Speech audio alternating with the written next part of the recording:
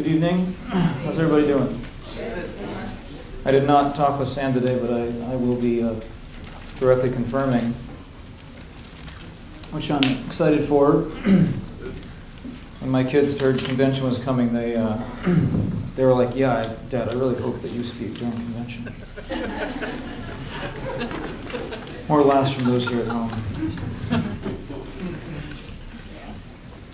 I have a simple charge tonight, and Justin told me to give it the essence of the essence.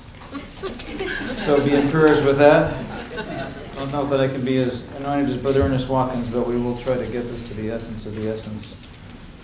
And will hopefully challenge and encourage you to know who you are and to give yourself fully to it. I feel that of everything that has been of great weight recently, there is a immeasurable challenge for us to actually know who we are called to be, and who we actually are. To believe that, and then to give yourself wholly to it. And as I think Brother David said a while ago, it's not extremely hard to do, it is totally impossible to do. And if you consider, we were at a dry creek maybe a month ago, and I was just looking out there, just the family there, which I love dearly, and if I were to speak about the farm that I come from, live a lot of dear people there too. But if you look at the start of this entire movement, if grit or commitment or wholeheartedness or great energy could pull this off, at any possibility, I think it would have been done by now. Think about Colombia and any extent of the globe, the Caucasus. I mean, the farther, the harder, the colder, the darker, the hotter, the whatever, right? I mean, the extents, right? I like what Brother John Vasily said to me one time. He said the idea was that the farther out you went and the longer you stayed, the more spiritual you were. I'm so glad we're done with that for just myself. I mean, I know there's some tough campers out there, but I know that me and Brother Dave Gloria would stay home for that one. So, and that really, it really happened. And there was, if you consider the moving of the Spirit to cause people, we were at Brother Steve Squire's memorial, and I was just listening through the stories. And once again, you get some details. We have a heritage here. We were just talking about that. If you took a scan through those that have gone before, we could spend the evening on the Jack and the Zoes and the Nyrons and the Bergies and the Brother Ernest Watkins and all over, the people there was not a thought of what was being given up for what was going to be attained. And if you were to come into an elders meeting right now and you were a month away from your retirement, whatever job you may have, and say, you know what, guys, the Lord has called me to head to a totally different place. We're going to go to Australia and we're going to pack our bags. I can assure you we'd say, we're going to think about that. We suggest you stay the last month and just, kind of wrap that up. Are you sure this is the Lord? You're going to need some provision. Just, ponder on this. None of that it didn't come up into the consideration of what was going on. And many of you in this room that are not young people, and by young people I mean I'm going to say 10 to 50. That's young people. That's used to be, who's 50 and under that are in this room? 50 and down, anybody? There's a lot of people over in this section. Yeah, so we're the young people. I mean, it was 40, but now it's 50. I don't know why, but that's what it is. I read that online. And I think, mature is like 50 to 75, and 75 and up is like really mature. So for all of us young people, yeah, I know, I was trying to pick a safe gap there. For all of us young people, there was no great sacrifice on my behalf coming here.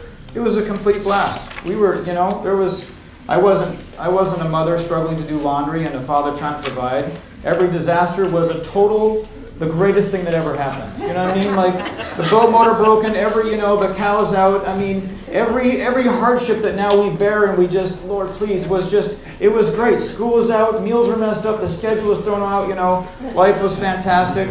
The steers come across the river, they're in the garden, Ben and I are herding into the turnips, and let them eat the turnips. Boy, I'm so glad Salyanka is also not a part of the kingdom. Anyway, if there was, it wasn't a real sacrifice. It was just a good time. But the Lord is at every stage. He is going to be getting serious in your life, no matter what that is. And I am so thankful for the movement of the Spirit at that time. If you consider just thousands and thousands, and we still have people networking. I was talking with Joe and Darla about people across Spain and across the Far East. Just we have family across the world wholly given still to what is going on, and it's an internal work, as we now know. But boy, we gave the external a great shot. I mean, some of the greatest things. I mean, Dry Creek, their stories are better than ours. They were dragging logs without even, horses and stuff. I mean, just incredible. The survival is not what God is after. Survival, people have done survival with incredible things. But what God really is very serious about is he is actually, as Sam was saying, he is very serious about his life coming forth in a people. Yeah. And it is worth consideration, great consideration, to take time to consider in your life, Lord, what are you doing with me this week? What are you doing in my life that I need to be aware of in this mad world so that I know who I am? You have got to have an awareness of who you are called to be and who you are in order to separate yourself from the madness of this world. Identity right now is a global, disease that is of immeasurable levels. You think, how can it get more? But I did a quick Google on 2 different places, and I saw today that 1% globally of adults do not know whether they're male or female. That seems like that's a lot of people, And then 5% of young adults say that their gender is different from their birth gender. This is just waking up to decide who you want to be. That is entirely opposite from the God that we have, that from the beginning says, this is what I want you to be. And now we're going to have a lifetime of discovery where you come around to realize that, you know what? No matter what happens, if you're going to work with me, you're going to come to an awareness that you're going to get where I'm going to take you. I mean, that is an exciting thing. If you were to talk to Jonah, we've talked about him a lot, and I have a lot of compassion for the guy. But how much free will is included in this call? Because when the Lord gets his hook in you, you can yield to that hook, or you can be a fighter. And it's when you're fishing, a fighting fish is a lot of fun. But if you're going to be a fighter, the Lord's still going to flop you into that boat at some point, and you're just going to kind of be more beat up than you need to be. And if you were to, I don't know what Jonah. It's if you look at the plot of the things he says, it's like Jonah is really aware. But it seems to me that the Lord allowed free will. He got on a boat that was going another direction. The Lord didn't stop him. You know what I mean? Like, he didn't come and drop him off the gangplank or anything like that. He got on the boat and he sailed, and we're taking a different direction. And then God has a little bit of an advantage. He throws up a storm into the situation. Everybody's, and that's a little unfair. Is it still free will? Well, I don't know. How serious is God about getting a hold of you? You know what I mean? Like, I think I'll sit down here. I don't know what Jonah was thinking. I think I'll just wait this one out, And then they start throwing stuff over, and that's getting pretty bad. I don't know what level, I think, maybe I should say something. No, I think I'll wait a little while. You know what I mean? Like, what this guy, these are some seasoned fishermen, and they start, I don't know this guy. Finally, he's like, well, maybe I'll go up to the meeting, and just kind of see what's going on. And stuff's sloshing around. You're like, no, we're not going to say something. Let's draw straws. That's a good idea. Let's draw straws. Maybe let's just see if I can get by with this one. Oh, I got the straw. Amazing. I got the short straw. You're dealing with the Lord. This is, if God is going to take you where you're going, as Sam said, if he's going to put substance in you, you could take the long road or you can take a shorter road. I'm going to say it a few different ways, but I'm here to encourage you to take a more direct route towards who you are called to be. I've taken some long roads before. Those were not very fun. I've taken some other roads where I realized, I see the Lord, this is coming back around again. I'd like to get the lesson a little bit more than 10 times. I'd like the Lord to do this sooner than that. Okay, I see where you're going, Lord. And there has got to be an awakening to the fact that we have a God who intends to change us. That should be exciting. We have a God who intends to change us. And there is no change that is possible by any human grit or performance. It would have happened. I didn't fight my way down the Kakata and do all those things. I was up here as a kid having a good time. We've made a lot of sacrifices, but change is only going to come by the work of the Holy Spirit and us identifying, considering, Lord, this is the work that you're actually doing in my life. There is,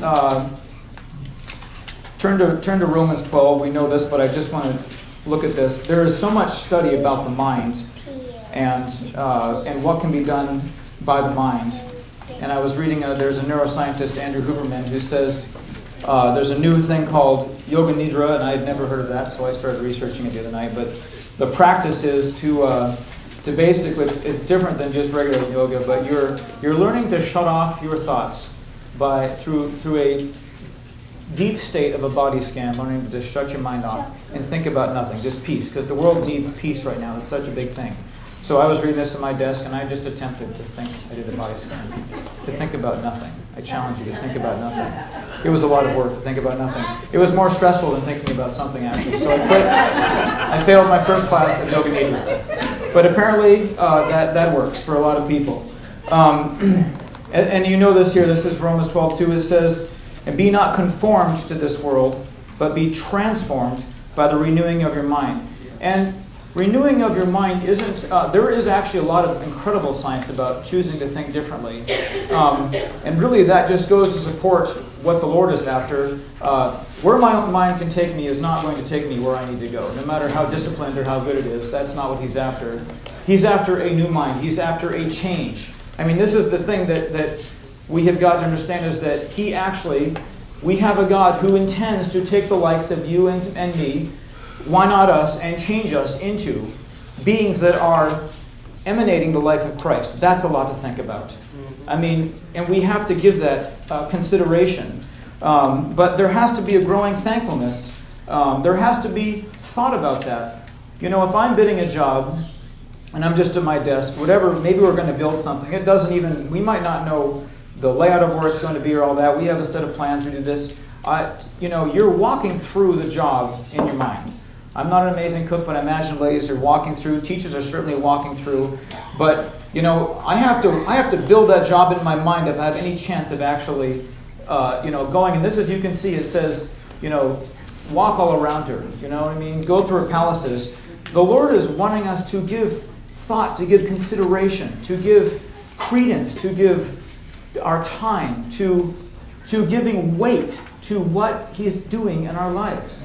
And that must take precedence over the world that we're in. I've said this 100 times, but the quiet voice of the Lord is competing in a world of everything that can come your way. We all know this, young and old, that is just anything you can imagine can be in your hands, just to take your focus, good or bad.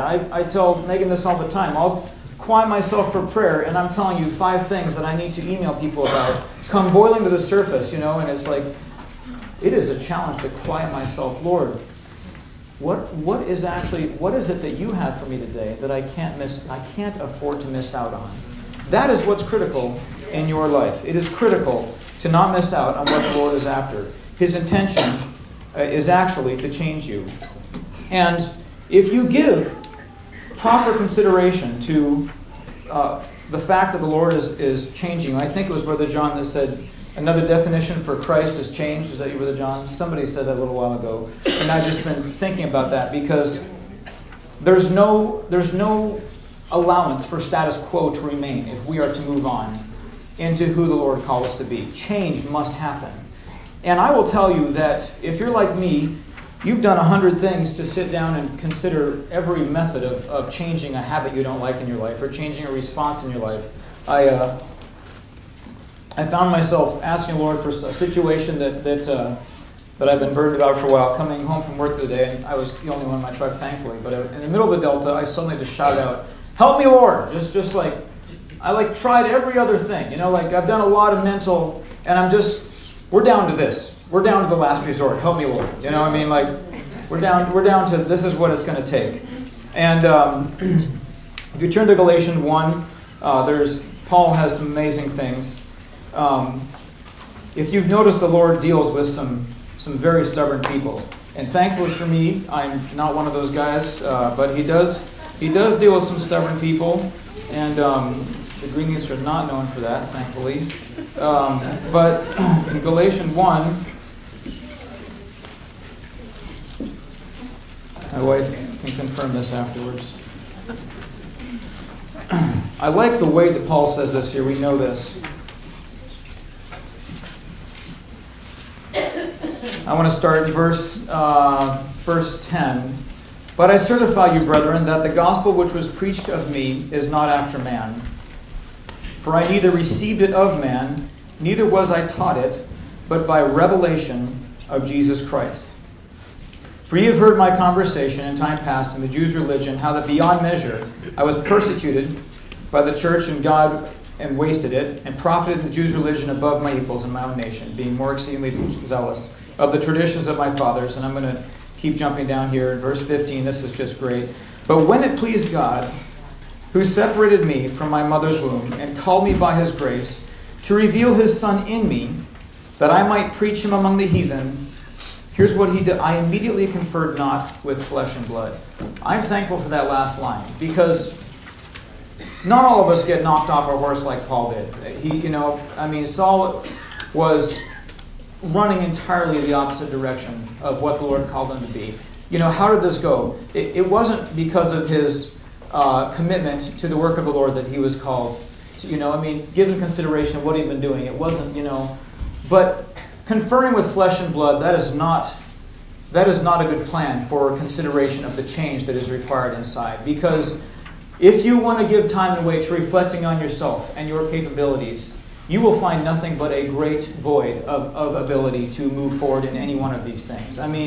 Maybe it takes you longer, maybe you're skilled, maybe you're more disciplined, but when I confer with flesh and blood, I don't get any sort of encouragement to be moving, as Brother John said, in the land of faith. I'm just looking at what actually is. It's like, this is the example we have left before us. And you have to look, Sam mentioned Rahab, you look at Gideon. We have a God who is in the business of speaking what is not as though it were. And I'm really thankful for that, because just about every morning I need the mercy of the Lord to speak into my life things that are not as though they were. What was going on with Rahab? When she's listening to the stories, there's one lady in the whole town that is thinking something a little different than everybody else. Everybody's like, this doesn't sound good. Sounds like they're knocking people over. We better make the wall stronger. There's one lady's like, it sounds like we've run into something a little different than I'm used to. Maybe I should fear the Lord. And the harlot suddenly is in the line of Jesus. Gideon is hiding around the corner, and the Lord comes and says, what? Thou mighty man of valor, yeah, that's me. How does this compute in consideration? It wasn't as though he's like, I see where you're going with this. I think I'm the man for the job. I think I've been thinking about a few things, and if you happen to have a few pitchers and torches around, I have an idea to scare the Midianites out of the land. I think we got it. No, these are people that have no capacity to do the work that God has purposed in their heart. Yeah. But what is of every assurance is the fact that you and me, no matter how young you are, have at work within you every availability to the Spirit of God when you just reach out to Him to say, Lord, maybe I can't even ask the right way, but I'm going to continue to ask you for help for this thing, for this situation, because I know that you're going to hold my hand and take me there. There can't be a retiring of this. And we don't need to turn here, but we know the story here in Exodus 21. It says, if thou bind Hebrew servant, in 6 years he shall serve thee, in the 7th he shall go out for free. If he came in by himself, he shall go out by himself. And if he were married, then his wife shall go out with him. If his master hath given him a wife, and she hath borne him sons and daughters, the wife and her children shall be her masters, and he shall go out by himself. But if the servant plainly say, I love my master, my wife, and my children, I will not go out free. I love that. You know what? Pierce my ear to the door. I see that there's more to what you are offering me than I could possibly be doing with my own life. I see that the importance of the work that is going on in my life is so much greater. And so you know what? The free choice that I have to go do whatever I want. You're at liberty. We're all at liberty. Whatever. Actually, boiled down to it, I'm gonna conclude that the Lord knows better for my life than I know for myself. You know what? I'm going to conclude that there's more fulfillment, there's more purpose, there's more of everything that's going to take me to where I'm called to be. Lord, I'm not actually going to, pierce my ear to the door. This is a critical turn. I love that statement. And in Proverbs, I will tell you a short story just to keep you awake, but I'm going to turn to Proverbs first because there is a passage here in Proverbs 8 that is fantastic. That talks about wisdom, and I think that this has been covered in the last few years a couple of times, and I can't seem to get away from it, but if you think of the word of Christ in terms of wisdom here, you can start to see what the writer was discussing. And it says, I, wisdom, again, consider Christ. This is Proverbs 8:12. Dwell with prudence and find out knowledge of witty inventions. The fear of the Lord is to hate evil. Pride and arrogancy in the evil way and the froward mouth do I hate. Counsel is mind and sound wisdom. Boy, do we need sound wisdom. And then understanding. Lord, without understanding, I am lost. I have strength. By me kings reign. This is wisdom. This is Christ. And princes decree. Jump down to 19. My fruit is better than gold, yea, than fine gold, and my revenue than choice silver.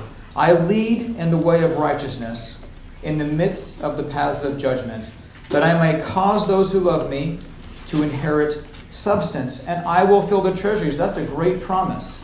This is the substance that Sam was talking about. Judgment, growing up, was a negative word to me. Just like, it was the gavel that had one answer, like, bang, you're going to the gallows. But that actually, if you look at what the Lord means by judgment, he says, draw near for judgment. He over and over and over again, it says, come to me for judgment. Judgment is having the understanding to separate what needs to remain and what needs to go. Because if you don't have that understanding in your life, you are completely in trouble. We need that judgment. And that judgment is an understanding that the life of Christ reveals to us. Lord, what is the understanding you want to have for me today?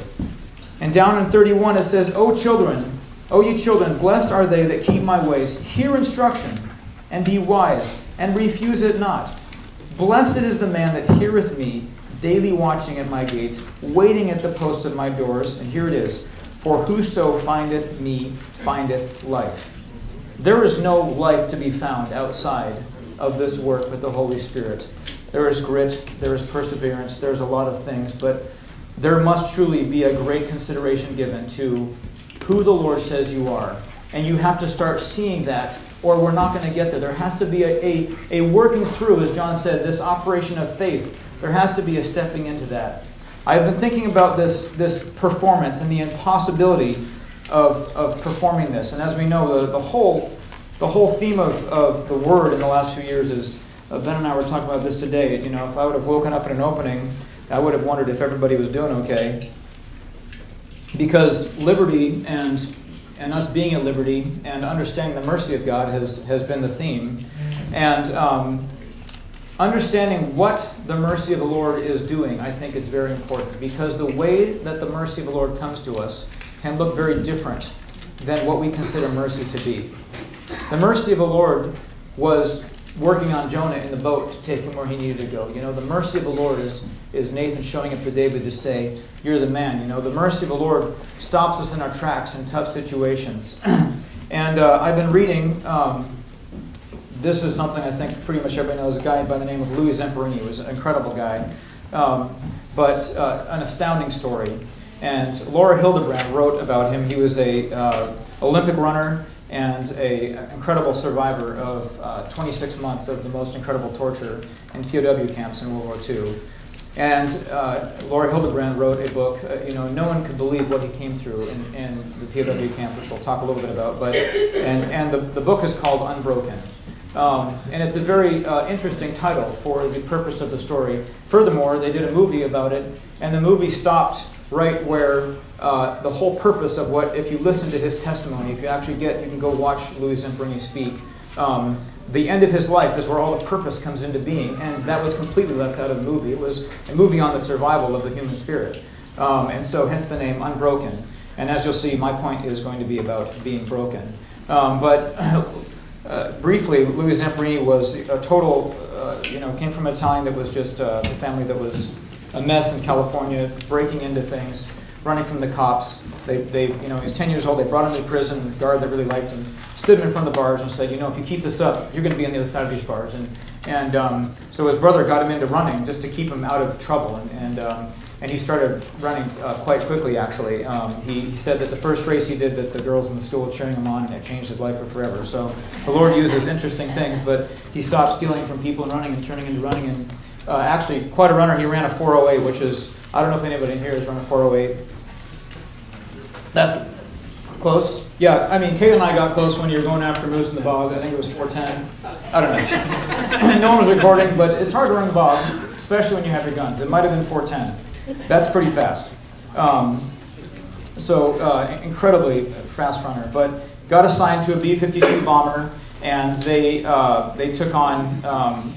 They got basically shot down, 600 shells through the plane. A couple of the guys got killed, and they were just right away reassigned to another plane, as happened back then. People were pretty dispensable, called the Green Hornet, which had multiple records of mechanical issues. They were still sent up to attack the enemy.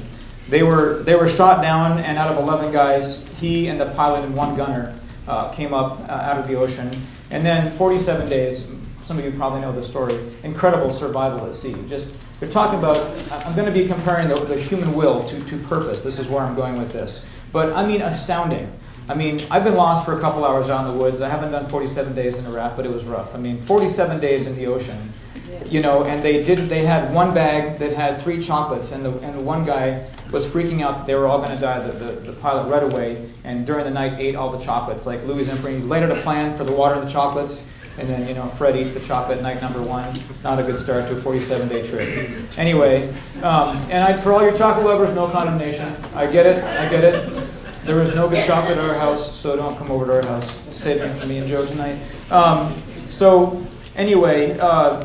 He prayed. This is what I tell you. That he prayed over and over and over in this raft. God, if you save me, which has a very vivid, when you're floating in the ocean, I will serve you for the rest of my life.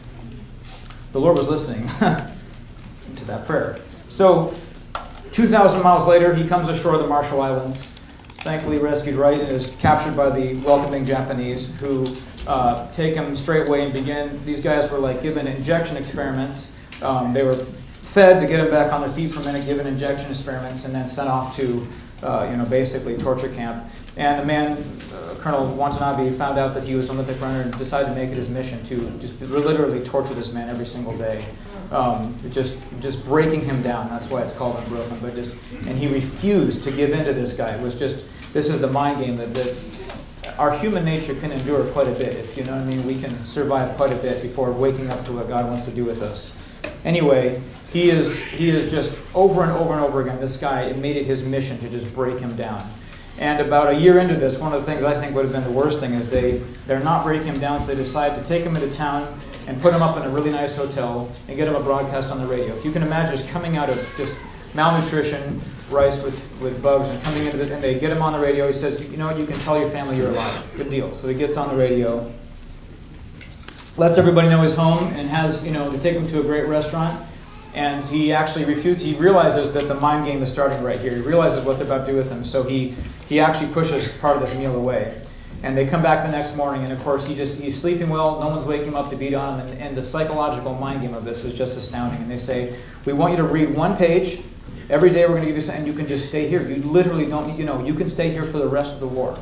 And he was propaganda just about the United States. And he refused to read this and went back to prison, which to me was one of the hardest decisions.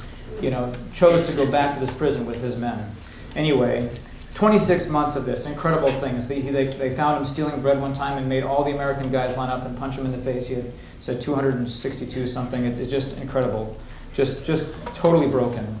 And he comes through this. There's things that I won't even describe that are just awful that happened to him. But he survived. And the war ended, and he was brought back to America and welcomed with a hero's welcome. And they gave him his, they had given him his, I think, life insurance because they thought he was dead, so that he got to get that back. He was given his wages for the thing. And then nightmares about what had happened to him began to take place. And here's where we actually realize how God is going to get his man. It's like you'd think that all of this was enough to get his man, but the fact is, at this point, Louis Zamperini still was unbroken. This is strength and performance of will had got him this far. And he starts having nightmares, and he starts planning to go back to and I totally can get this, but he starts very carefully crafting a plan to go get the bird. And I would have been, we're going to get the bird, right? We're with you, buddy. This is not, it's not okay. And you know what the Lord sent him? The Lord sent him a faithful wife. How many men are thankful for a faithful wife? And she started realizing that he was going off the trail. I won't ask that question again because I just saw some things going on. The ladies missed a good opportunity to jump up there. It is good to have someone to speak into your life. That's the responsibility. Take it easy, babe. Careful. So he is tortured by these. He cannot get away from these nightmares. And you can consider for yourself what repeating unsolvable, whatever it is, responses, habits, the differential of character between where we are to be and where we actually find ourselves in our human nature is a vast, there's no fixing of who we are in our nature. It's horrible, But the Lord says, I can actually take that and I can change you. That to me is an amazing, amazing consideration. We have a God that says, I can take you and change you. It's just an astounding thought. You don't want to quit the course before it's done. So his wife, it goes worse and worse, and she sees what he's planning, and he's drinking, and he's just totally, he has a little girl that cheers him up for a little bit, a daughter, and his wife is staying with him, and finally it gets to the point where she finally files for divorce, does not tell him. But Billy Graham comes to town, unbeknownst to them, comes to town, and she hears about this. And she goes to a meeting. And she comes back, she says, Louis, you've got to come with me. No way, no how. So she comes back and she says, Louis, and I've got to read you what he says. She says, you've got to come with me to a meeting. So he finally agrees to go to this revival. And the minute that he sees that Billy Graham is starting to make a call, he runs out the door and heads home. Session over. His wife, not quitting on him, comes back and says the next day, why don't you come with me with more service? And he says to her, this is great. I got under conviction and I got mad because the scriptures that he read, and I grabbed my wife and I said, let's get out of here. Don't ever bring me back to that place again. But the next day, she persuaded me to go back. And I said, okay, I'll go in under one condition. The moment this fellow says, every head bowed and every eyes closed, I'm getting out. I love that. This is his plan. As you probably know, he turns to leave the second night, and the Lord literally, doesn't let him get out of the tent. And he turns around, and that night, everything that had plagued him, cessation of all those things. It's like the process of God. How gracious is God? What does that mean? What form does the mercy of God come to you in your life? Does it look like what the word mercy sounds like? Because nightmares and threats and losing your family and torment, that doesn't sound like mercy. But the fact is, he had gone through all the previous things and hadn't got the message. But God was loving enough, and God was still sure enough of who he had called him to be, that he's going to send another thing around to get his attention, to wake him up to who he is called to be. Aren't you thankful for the things in your life that the Lord has awakened you with to who you are called to be? I can tell you, young people, it's better to wake up sooner than later. Yeah. What is it going to take? I don't know. But I look at the things in my life, I'm thankful for every time that I stopped and paused and said, Lord, okay, you're after me. It's not just my parent, it's not just my teacher. All of us older, younger people. Lord, I get what's been going on here, because these patterns, these habits, these responses, they're not changing on their own. I'm not just growing out of these things to be Superman. You know what? The nature is there. I found the things I like, I still like just the same. I've never been unhappy with someone giving me food I like. But I'm dealing with a God who is going to present me with a different sort of mercy, who is going to present me with a calling and a direction that is not in line with what I would personally choose, because he's very, very serious about getting his man. That's what.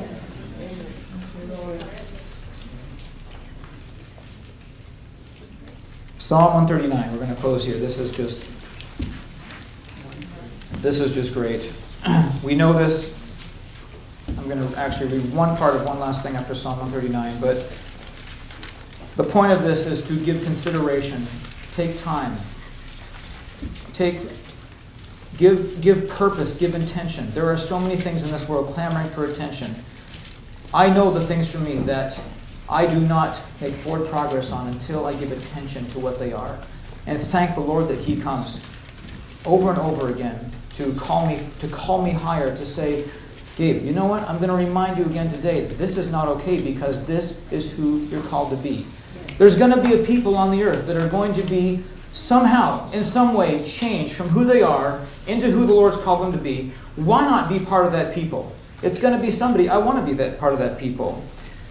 It says in Psalm 139:14, I will praise thee, for I am fearfully and wonderfully made. Marvelous are thy works, and that my soul knoweth right well. My substance was not hid from me. I think John said last night that the grace of the Lord looked ahead through time, and there isn't anything you can think of. I'm paraphrasing, but you said there isn't anything you can think of to do that the grace of the Lord isn't prepared to handle. Is there something along those lines? No. I think I didn't do it right. But that's the idea. The idea is that you can't think of anything that the Lord hasn't already known is going to take place. Yeah. You can't consider a plan to throw yourself off the trail far enough that God cannot reach you. And as David said, if from thence, wherever you're at, all that matters is coming to grips right there with the fact that God is working on your heart. Lord, I want to know who I am. I want to give myself fully to it. My substance was not hid from thee when I was made in secret and curiously wrought in the lowest parts of the earth. Thine eyes did see my substance, and this is so good, yet being imperfect. You don't say, and in thy book all my members were written, which in continuance were fashioned, when as yet there was none of them. Looking ahead to see where he's taking us. And so we have the patience of the Lord to just keep giving us new mercies every morning, to draw us back to what he's doing. How precious also are thy thoughts unto me, O God. How great is the sum of them. It is impossible to grasp the seriousness. Whatever thing you're excited about, whatever purpose you have, and as we've said a lot of things, the Lord gives us things to do that we have to be involved in, that we have to get our hands dirty in doing. And we have young people here taking part of things that they're taking responsibility in that I love. But there's no way to stop and measure our past performance in any way, our grit, our resolve to get us home. What matters is that we wake up to what he is doing. And you don't need to turn here, but in Isaiah 30 it says, and we've heard this year and it keeps coming back to me, therefore will the Lord wait, that he may be gracious unto you, and therefore will he be exalted, that he may have mercy upon you. For the Lord is a God of judgment. Blessed are all they that wait upon him. I don't know what besetting issues may be in your life. I know what are in mine. I know the impossibilities. I know how many hundreds of times I've resolved to change something and have completely failed no matter how much I've tried. But I also know with that somehow every morning I am met with a God that has not just a generic mercy, but he has a specific mercy for my life, that he is going to remain at work to accomplish in this vessel what he is after. And there is a way to do things that are not possible. Louis Zamperini spent the rest of his life, he traveled back to Japan. He went to the prison where all these guys were held, and he went and forgave them, each one of them. It's amazing. Totally impossible. You can't rack up enough human compassion to do that. It's called being a changed man. One of his This, it's like they said of Saul, there's a new spirit on him. But we do have a God that is very, very serious about putting this in our heart. I talked with someone last night that was, I haven't seen in a while, but was such a bright countenance that has been through some really tough times. And I just went home thinking, man, when you see someone that has changed, it is just amazing to consider, how did this happen? You know what? I wasn't around for it. I wasn't doing anything about it. The Lord was on page at work. He's at work when you're resting. He's never off duty, and I'm so thankful for that. I pray for my kids, all those things. We're going to stay engaged, but there's only one that is never sleeping, that is guarding the city, that is constantly at work to change us. And there is no way, if you can hold on to his hand, there is no way, if you and me can give consideration to the weight of this calling, to realize that the Lord is going to bring forth the life of Christ in some people, not a human performance. There's a way to make it there. Don't quit on the mercy of the Lord that is at work in your life. Give great consideration to what He's doing, because He intends to change us. Amen?